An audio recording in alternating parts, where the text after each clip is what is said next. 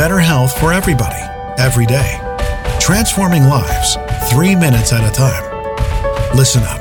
This is your daily health tip from The Good Company. Good morning, and welcome back to today's health tip. This is Melissa from The Good Company.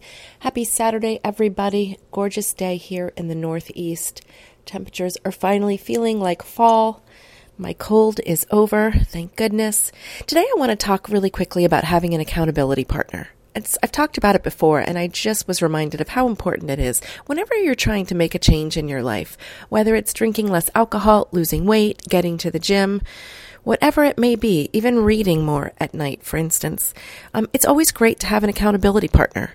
In fact, if it's something that you're working on, like reading, perhaps joining a reading group would keep you accountable, right? So every week you're checking in, you're talking about the last couple chapters that you read, and you are responsible for coming to the table, having done the work. Same thing with going to the gym, having an accountability partner, meeting somebody there, making an appointment with a trainer, signing up for a class that you have to pay for if you don't attend. It's all about accountability. So today, think about some of the changes that you're trying to make in your life. Ask yourself, who is my accountability partner? And if you don't have one, let's try to figure out how to find one, how to be accountable for the goals that we set. That's it for today.